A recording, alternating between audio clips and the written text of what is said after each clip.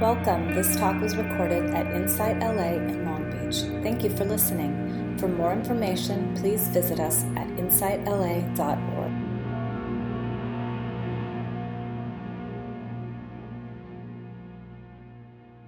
So we started our Wednesday night Buddha Path meditation sits, and we had a lovely gathering on Wednesday night, and a big thanks to all of you who came.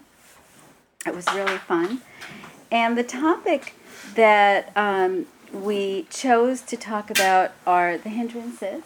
Some of you are here. And the 7 spiritual factors of awakening. And I wanted to continue that dialogue with you this morning. So let's start with what are the hindrances in practice on and off the cushion. Anybody remember what they are? From sloth and torpor, sleepiness. Anybody have that?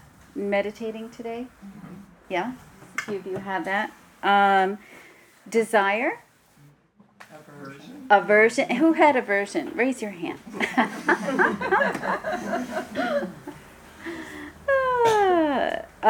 Restlessness or agitation? Yeah. Doubt. Why am I here? What am I doing? Why am I meditating? I can't still my mind. Yeah. Right? What's this all about? When is she going to ring the bell?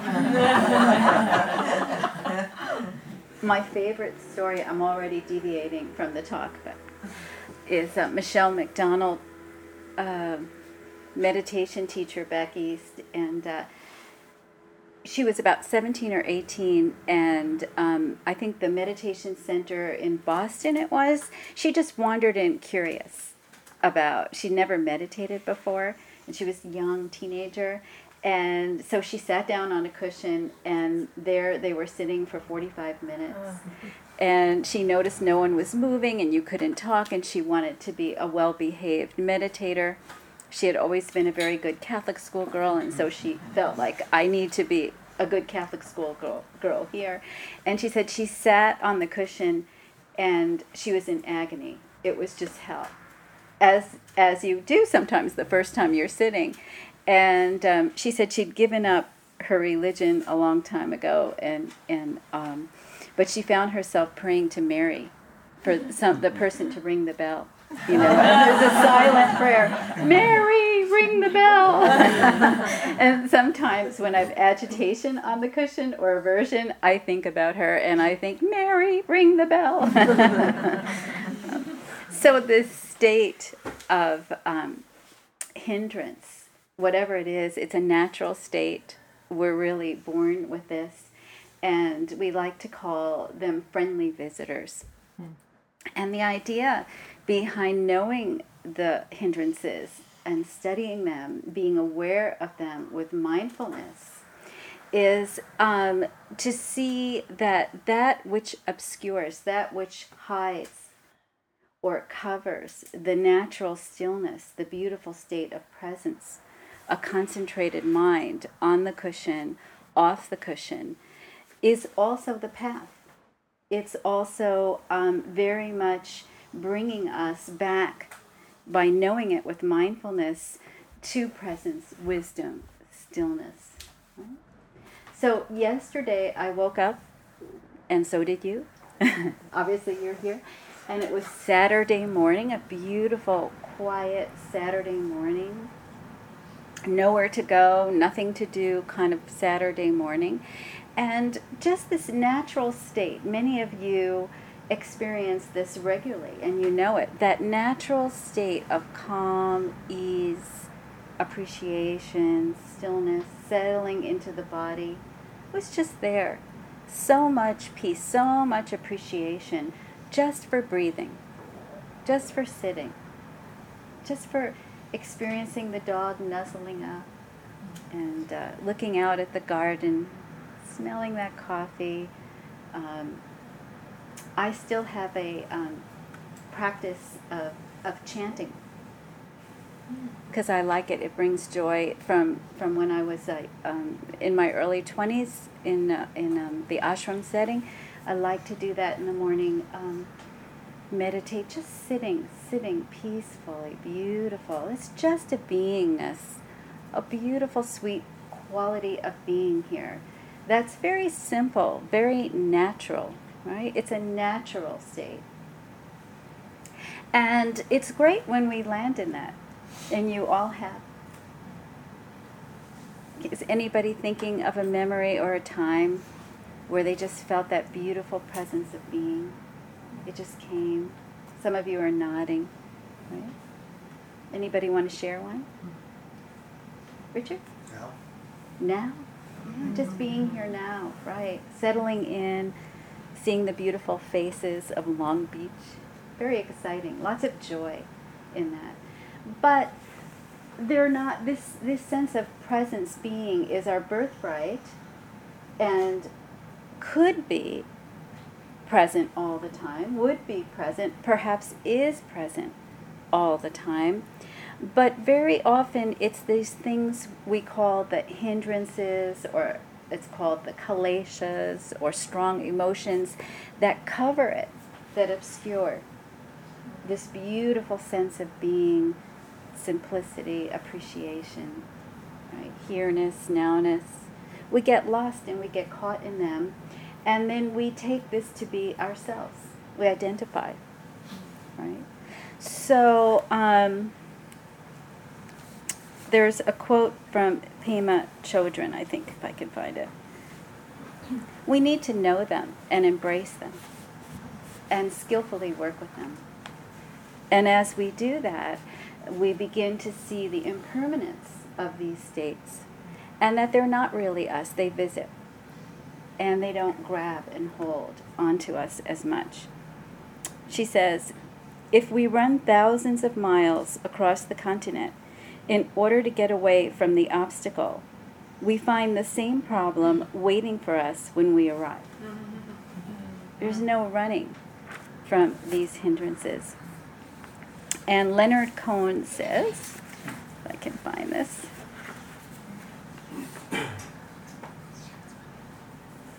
ring the bells that you can still ring. Forget your perfect offering. There is a crack in everything. That's how the light gets in. Right? So the thing that gets in the way, as we always say here, is the way. So this is where we started with on Wednesday evening. And what quickly came up were two things. One subject that arose very quickly as we explored the hindrance of wanting and desire, right, was that whenever we start deep work of looking within, mindfully investigating where we are, the first thing we encounter is a certain kind of aversion arises immediately, and sometimes it's even an ill will. And it can go in a few different directions. One direction is the aversion towards us. We're not good enough, right? There's an inner critic that gets, right? Every time we want to look, there's this layer of, it's here and it's me and I don't like it and I'm not enough, of deficiency. And it really gets in the way of looking. That's one thing, right, that we have to work with. And we want to talk about that. And the second thing that gets in the way is a different kind of aversion. And it's aversion to deepening the practice. Very rarely talked about. Aversion to letting go. Aversion to stillness and arriving. Right? There's an aversion that we have to that. Marianne Williamson. Any of you heard Marianne Williamson? She teaches the Course in Miracles. She's taught it for, 40 years now. And I was lucky enough to, in the 80s, go and listen to her in New York City when she was new, before she had written books. And wonderful to sit and study with, and I recommend her talks. And she teaches on the Course of Miracles, and her line was, this is this book that you would study and reflect on and meditate on, very beautiful study, and her line was, if you haven't felt like picking up the book and throwing it across the room, you're not working on it yet. Right? There's a certain kind of stickiness, ooze, that we have to embrace to do the deeper work.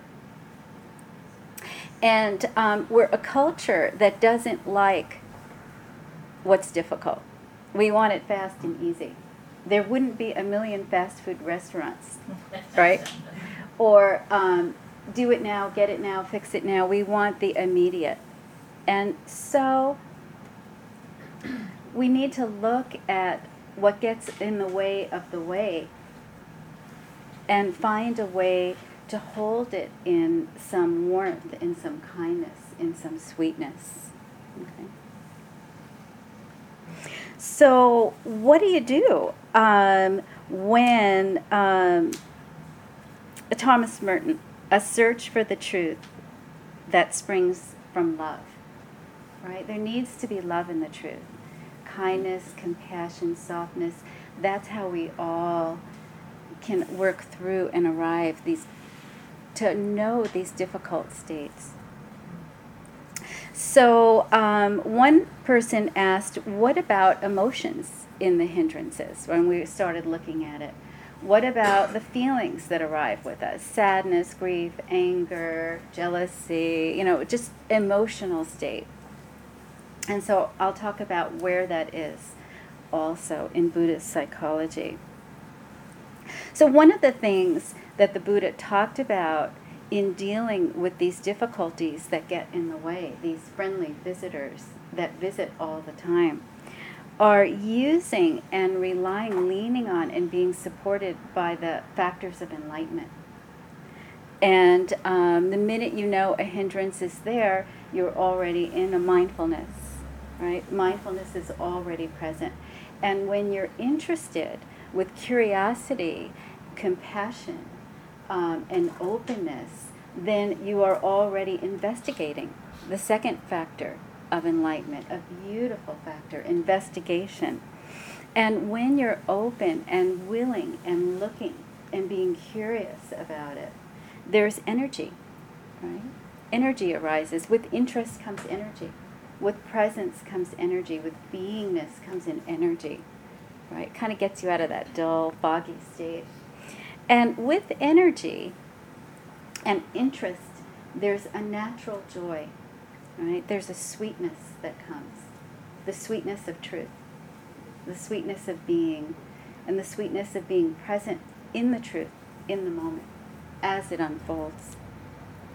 And with that, there's an ease, a relaxation, and a tranquility that naturally happens. Something lets go and softens, sinks into the moment. And when we do that, we're naturally concentrated. The mind gathers and collects. It's present. Right? Mind gathers and collects. And when the mind gathers and collects, we're concentrated, it's much easier to have equanimity, right? To allow the tides of life to come and go and not get lost and caught, not fall over, right? To have that balance in life. So these are the beautiful factors of enlightenment that are available for us as we sail through these difficult states, right? These difficult states of being. So the problem with difficult emotions are that when we've had them as kids, when you threw a temper tantrum, or you were really jealous with a sibling, they got more cake than you did, right? Or you just wanted something so bad you hounded your parent, right? or you were so terrified and someone made fun of you, or on a societal level, you were a person of color, a minority, a different class or race, and you got terribly shamed. We have these early experiences of difficulty, and we experience these difficult emotions, and we learn that they're not safe, that we'll be shamed, that we'll be punished, we'll be put down. Some girls were told they couldn't be angry. Some boys were told they couldn't be angry, right? Some boys were told they couldn't be vulnerable. They couldn't cry, or they couldn't be a sissy, right? Some girls were told they couldn't be bold and strong, right? So we all, in human experience, have faced the difficulty of a strong emotion as a child. And in truth, when you look at children, I remember the first time my son, when he was 2 and he was overcome with desire, right? We were in a drugstore, Rite Aid, and he saw a toy water gun at the counter, and he had to have it, at 2. I want that. And it really escalated. We were on a long line, and it was about 5:36. All the people just finished from work, coming into the drugstore, wanting to get home, looking a little tired, and he just threw his first major temper tantrum, threw himself on the floor, flailed, screamed. He needed that water gun, right? And right? And there was a part of me that was like, yay, first temper tantrum, like a developmental mark, like, we're here. It's the terrible tooth. I was so excited. But not every child, right, gets met with that. Some of you are nodding, oh, you weren't my parent, right? Right, what happened? So what happens for us then, when we have emotions, negative emotions, strong emotions, a certain alienation from the feeling arises. We push it away, we reject it, based on being rejected by others, right? For him, he was just in the midst of desire, right? And he was having a party with, I want that gun, and it was pure.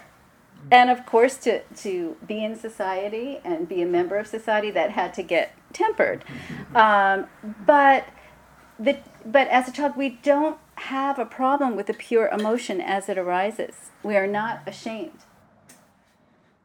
But as we grow, we do get constricted, shamed, misunderstood, shut down. And there's that constriction and tension you can feel in the body. There's the critical thoughts in the mind. There's the rejection of self. And as practitioners now in meditation, right, in mindfulness on and off the cushion, we alienate and reject what's arising when it's difficult. We don't know. We push it away. Our friend Callie likes to say, who's been meditating in the community for many years, her line is, my body is in California and my emotions are in Nevada. Have you had that? Where you don't even know what you're feeling when you're feeling it, right? And if you are feeling it, there's the overlay of disliking it, wanting it to not be there. Why did that person make me feel that way? Darn that person, right? That aversion outward. Or I just don't want to be in this job. They make me feel this way. Or I don't want to be in this conversation, right? It's a rejection. Or the rejection is internal. Why am I feeling this? I shouldn't be feeling this now. I'm not good enough. I'm not enough in this moment. So the mindfulness practice is a lot about coming home to the ground of being when the difficult emotion arises and when it doesn't arise. Knowing it in the present moment. And the Buddha talked about it in his discourses on the third foundation of mindfulness, he talked about knowing emotion, right? And so first foundation is mindfulness of the body, very critical. Second is Vedana, feeling tone. I like this, I don't like this, right? We've all had a lot of Vedana already. I like the big space, I don't like the sound, right? I don't like the cushion, I want it different. Right? The third foundation is knowing body-mind. It's called Chitta. It's the mind and the heart, right? Westerners, we, when I say, where is your mind? Where's your mind? Where do you point to? Here. It's our brain, right? And in Burma, Thailand, if you say, where is your mind? They say here. Mm-hmm. Right? So the Buddha talked about heart and mind and the connection between the two, or as one. And what he taught was that when these difficult emotions arise, right, we know it as an object of the mind, the object of awareness, and that we see the nature of that emotion as temporary, impermanent, right? And that it has a tinge of suffering to it, that's universal suffering. And that it isn't us, it's a visitor. And this is where we have the most trouble, right? When aversive states come, or greedy states, or agitated states, we hook. A personality joins with it, and then we have a story about us, and we live in the story, and generally there's a bit of suffering there, right? And we do it constantly. We do it all the time. So what the Buddha is referring to is the path of mindfulness as freedom from that story of you, right? And what it requires, what makes it so difficult, is that a lot of us, the difficult emotion arises. Yesterday I was at a party, yesterday evening, and someone was telling a story about her life. I was green with envy. It wasn't mudita, sympathetic joy. It was envy. Okay? I landed smack in envy, right? It was there. I mean, I was wearing a yellow shirt. It should have been green at that moment, right? The fun part is that sometimes when you're, in quotes, spiritual, right, you could get this spiritual shame. There's a lot of spiritual striving. I need to look a certain way. I need to be a certain way. This should be mudita, sympathetic joy. And I just giggled and went, it's green with envy right now in here, folks. Envy, green, And what's nice about holding something without judgment, right? Without shame, without expectation, without having to be somebody, right? Without any thought of, oh, interesting, envy is here. Awesome. Cool. Right? That's a freedom. No judgment on that. I'm really green right now. That's where I'm at. And investigating it, knowing it how it feels in the body, knowing what my story is, knowing that it's a mind telling a story, and maybe there's some belief there. I believe that if I had her circumstance, I would be a much happier person, which may not be true. The mind tells a story all the time. A lot of our stories are really inaccurate when you explore them. And then this energy comes, this sweetness, right? This centeredness. Sitting at a party, having a moment of envy with this lovely woman. This joy arises because guess what? It was an arising state and a passing state. It had a story. It had a belief. Belief may not be real. Wow, that's nice freedom. That was a nice little ride and journey, right? What a sweet ride. Bring it on.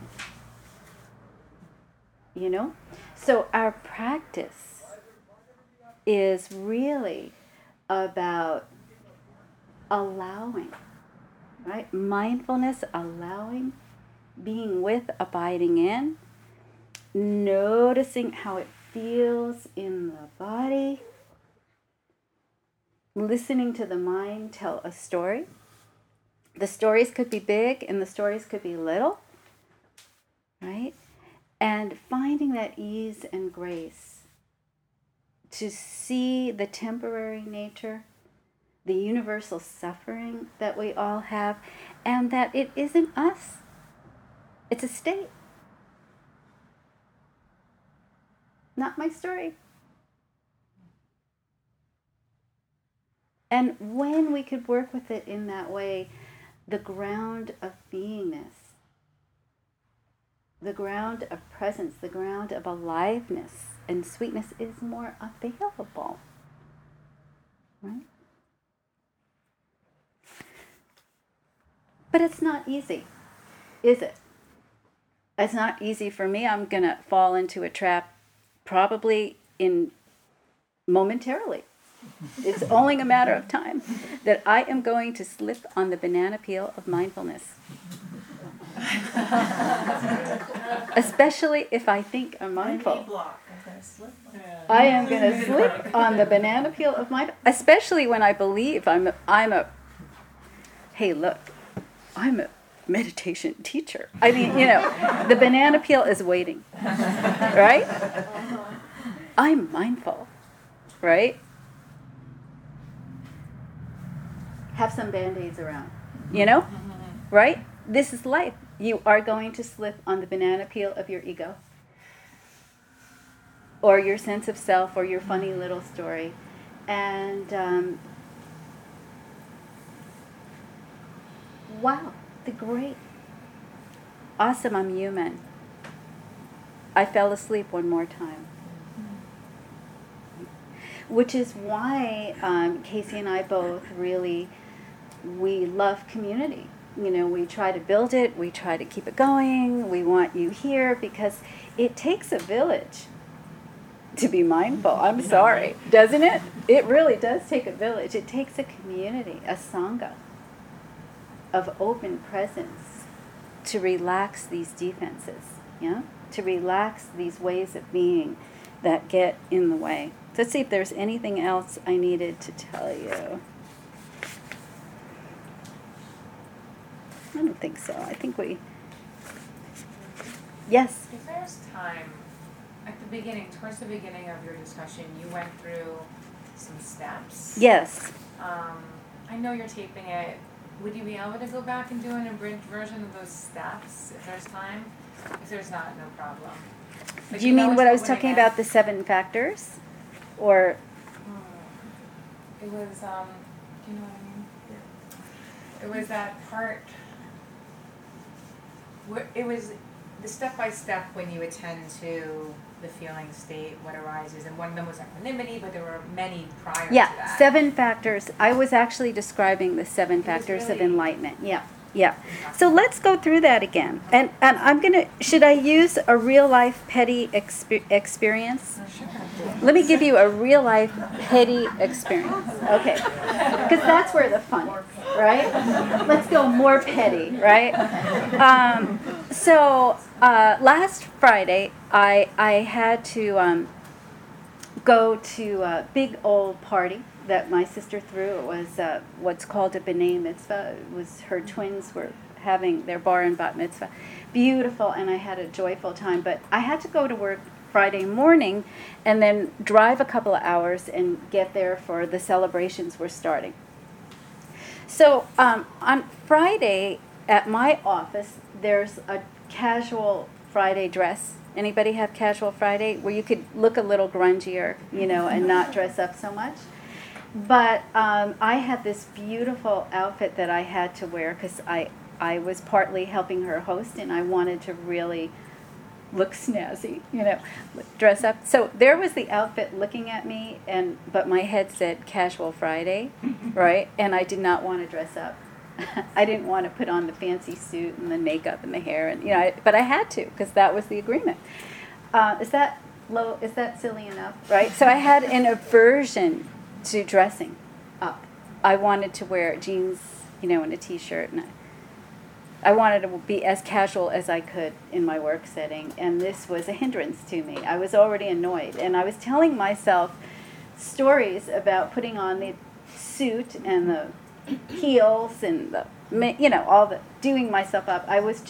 My mind was like talking like you would think somebody had asked me to slay a pig or something. You know what I mean? Like I was just like, right, I was just like the aversion to doing something different, It was interesting to listen to this story, right? It was so big, like a little thing. Can you identify where you make a big deal out of a small thing and it's a catastrophe for you? You're so uncomfortable, It could be sitting on the 101, right? Or so here's a petty story. So the mindfulness, right? Aversion is present. I'm aversive to the outfit. I'm aversive to the outfit, right? And I'm hearing my mind throw a little temper tantrum. It was kind of like my son on the floor with the water gun. It was a temper tantrum of sorts. I don't want to, right? So that's mindfulness is present, knowing it. The minute you know your state and you're not lost in it, it's wholesome. You're practicing. Mindful moment. Don't want to wear the dress. I don't want to do it. I don't want to do it today. Maybe tomorrow. And with that, if you're mindful, right, if you're aware of this aversive state, you're already investigating. Number 2, investigation. And thank you, John. This is a nice direction to go. Curiosity, open, looking in without judgment, without judging yourself. You really have an aversion here. What does it feel like in the body? I looked at the dress and my chest contracted. My shoulders dropped. My muscles tightened. I don't want to wear heels and all that. I just don't want to walk around like that, right? And my body was in a state of tension. So I noticed my body. I noticed the mind. I noticed the story of the mind. I'm present. I'm investigating with what's arising, right? Investigation. And when I do that with full attention in a non-judgmental way, with an open, curious state, guess what happens? There's energy. Energy arises to support the practice. Your natural state, energy comes in, right? And with that energy came a little joy in the form of humor. I started to laugh at myself, right? I started to laugh at well, look at this. This is really funny, right? And with that joy at laughing at myself, taken this to be so serious. I've taken myself so seriously, and I've had such a story that created suffering over nothing, right? Over absolutely nothing. And as I walked around the office all dressed up, I began to really enjoy being dressed up. I never dress up like that. It was really fun to walk around all dolled up. And people going, ooh, look at you. It's like, this isn't too bad here. All right. So there was a joy with seeing the game, right? A natural joy, a sweetness. We call it sweetness, sukha. Okay. And with that, of course, the muscle tension and all the tightness and story relaxed, right? So we have mindfulness, investigation, energy, joy, tranquility, relaxation, right? And when we are in this process, the mind is concentrated. It knows the state. It's not lost in the state, right? It knows the state. Aversion was present, and aversion is no longer present. It's a concentrated mind, right? And with that comes equanimity. Gee, I could be in jeans on Friday, and I could be dressed up in this suit and heels and all the jewelry and the makeup and all that, or I could be in whatever clothes, and there's a happiness here, right? There's an ease. And that's equanimity. This is the work that we bring towards awakening, towards freedom, towards a liberation, right? We bring in these factors that hold us. Now, the same thing can be true on the cushion. The same thing happens in meditation. So let's talk about that, right? I'm sitting here and I hear a sound I don't want. Right? Now, I can get lost in the story of not wanting, right? And then I become my sad story, right? But if I investigate it, I see it as aversion. I see it as something coming and going. The sound didn't come to bother me. I went to bother the sound, right? And if I can land on it with open curiosity, it brings me more present. There's more energy available to myself. Does that make sense? And as I settle on what's arising and knowing it fully, there is sweetness and joy. As the mind settles, there's a joy and a sweetness. And there's a relaxation and a tranquility. And then the mind becomes more one-pointed and concentrated, and I'm okay with sounds coming and going. Now, the hard part about what I just said is how many of us have those moments on the cushion and then we want more, right? Desire comes. I want more of that. So we have to work with that. One last example, because this came up on Wednesday night too, when I was talking about desire in the yogurt store. Right. I tend to go for the really small stuff, you know. Because who here sweats the small stuff? Okay. Yeah. Okay. And somebody, well, what about something difficult? Same thing with something difficult. Same thing with something difficult. One time, my son, when he was an infant, he was horribly ill. And it was Christmas. And he was in dire trouble. He could have died, literally. It's not, really true. And I had to hold him. I didn't know if we would find the surgeon to fix it soon enough. It's a true story. True story. So I had to hold him and try to feed him and literally keep him alive. And he is alive, so it's a good story. But it also in life, it could have not been a good story, right? This is life on life's terms. And I think because of practice for many, many, many years, the same awareness came in, right? Mindfulness, knowing, experiencing all the emotion, feeling, right? Being present in the heart. And all those factors supporting that moment so that I remember that profoundly, so that I could sit with him knowing the love for him, whether he was there or not there. Present moment, supporting and holding a very difficult moment. Same practice. Same practice. Not always easy. Right? You know what's even harder? When you're caught in a hindrance, right? Mm-hmm. When you throw a temper tantrum, or you say something really awful, or you upset people, right? We will. So we'll end this on this note of a little practice for all those moments. The moments we love, the moments we don't love, the simple little things we lose ourselves on, right? Like clothing and yogurt, to the difficult ones where you're sitting with loved ones in life and death moments, which we all will. Right?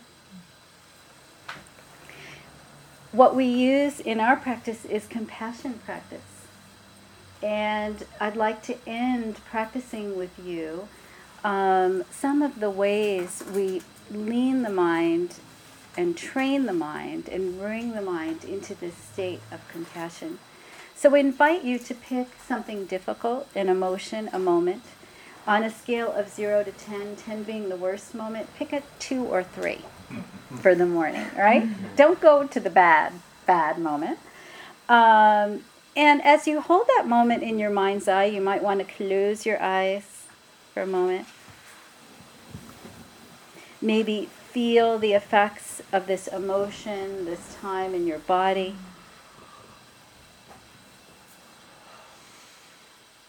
And some of you might like to put your hand on your heart, your belly. And as you feel the body sensations, notice the thoughts, the impact of the emotion.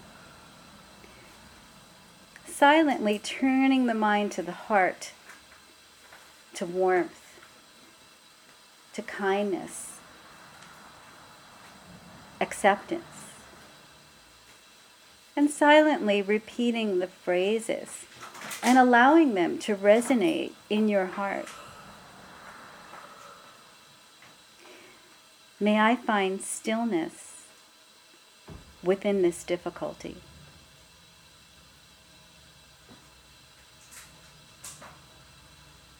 May I find acceptance that allows me to be present in this body.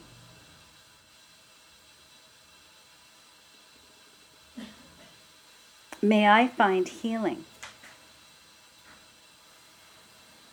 and a willingness to embrace this pain.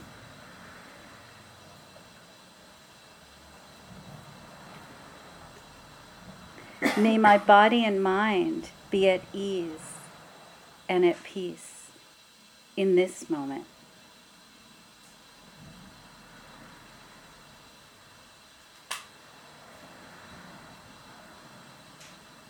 May I find peace and acceptance in the midst of uncertainty.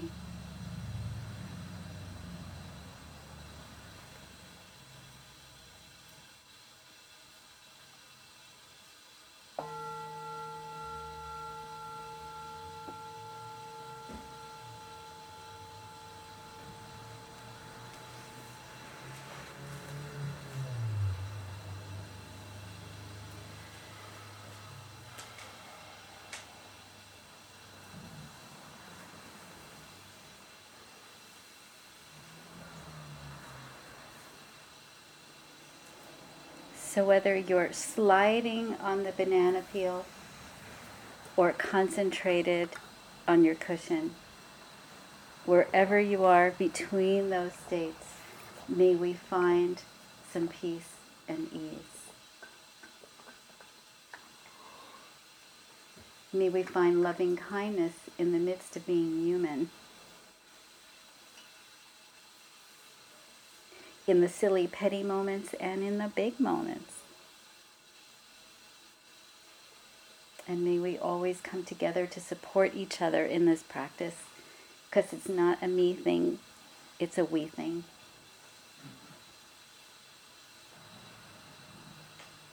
We'll take a couple of minutes just to close our eyes and breathe a little bit. Be here.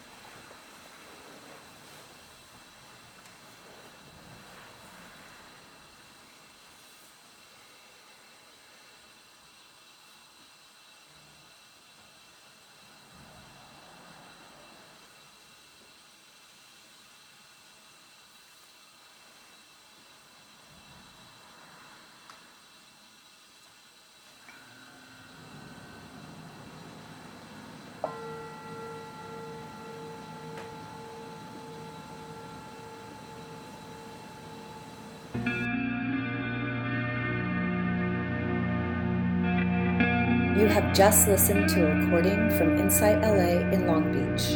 For more information, please visit us at insightla.org.